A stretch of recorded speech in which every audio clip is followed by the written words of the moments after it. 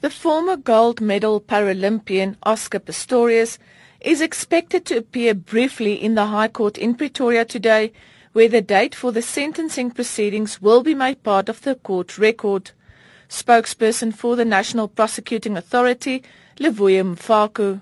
The accused will appear briefly so that the matter can be formally postponed to a date that has been arranged between the state, the defense and the presiding officer. When the matter was postponed initially after the Supreme Court judgment, it was a provisional postponement so that a date suitable to Judge Masipa and the state can be arranged. That has been arranged. That is why the matter will be postponed for that date for sentencing procedures. Pistorius faced a minimum sentence of 5 years in jail after his culpable homicide guilty verdict was overturned to murder in the Supreme Court of Appeals.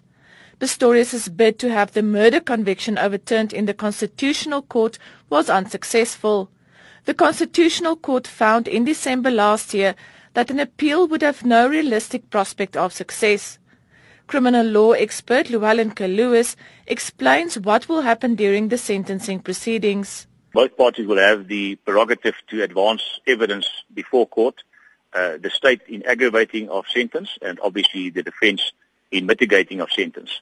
That must be considered, in other words, also together with the personal circumstances of the accused, the seriousness of the offense, and then obviously the interest of the community, for the judge to then conclude what a just sentence would be. He says the sentencing judge will have to determine whether there are exceptional circumstances to deviate from the prescribed minimum sentence of 15 years. According to the law, the maximum sentence Pistorius can be sentenced to is 20 years. Obviously, there are no hard and fast rules to suggest what is to be considered as substantial and compelling evidence. But that is a discretion that the court has. Any aspect or any factor which the court considers, whether in favor or against imposing the minimum sentence, will be taken into consideration. And that can be anything. It can be psychiatric evaluation, it can be his age. Pistorius was initially found guilty of culpable homicide and sentenced for 5 years in jail. He was released on correctional supervision after serving just under a year. If Pistorius is sentenced to a lengthy jail term, there is a possibility that he will have to testify while in jail against the man who tried to scam more than 300,000 rand from him.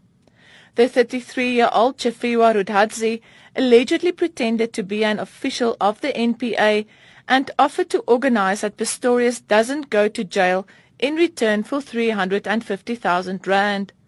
Rudhadzi was caught by the Hawks and will appear in court again on the 22nd of June, the week after Pistorius might have been sentenced.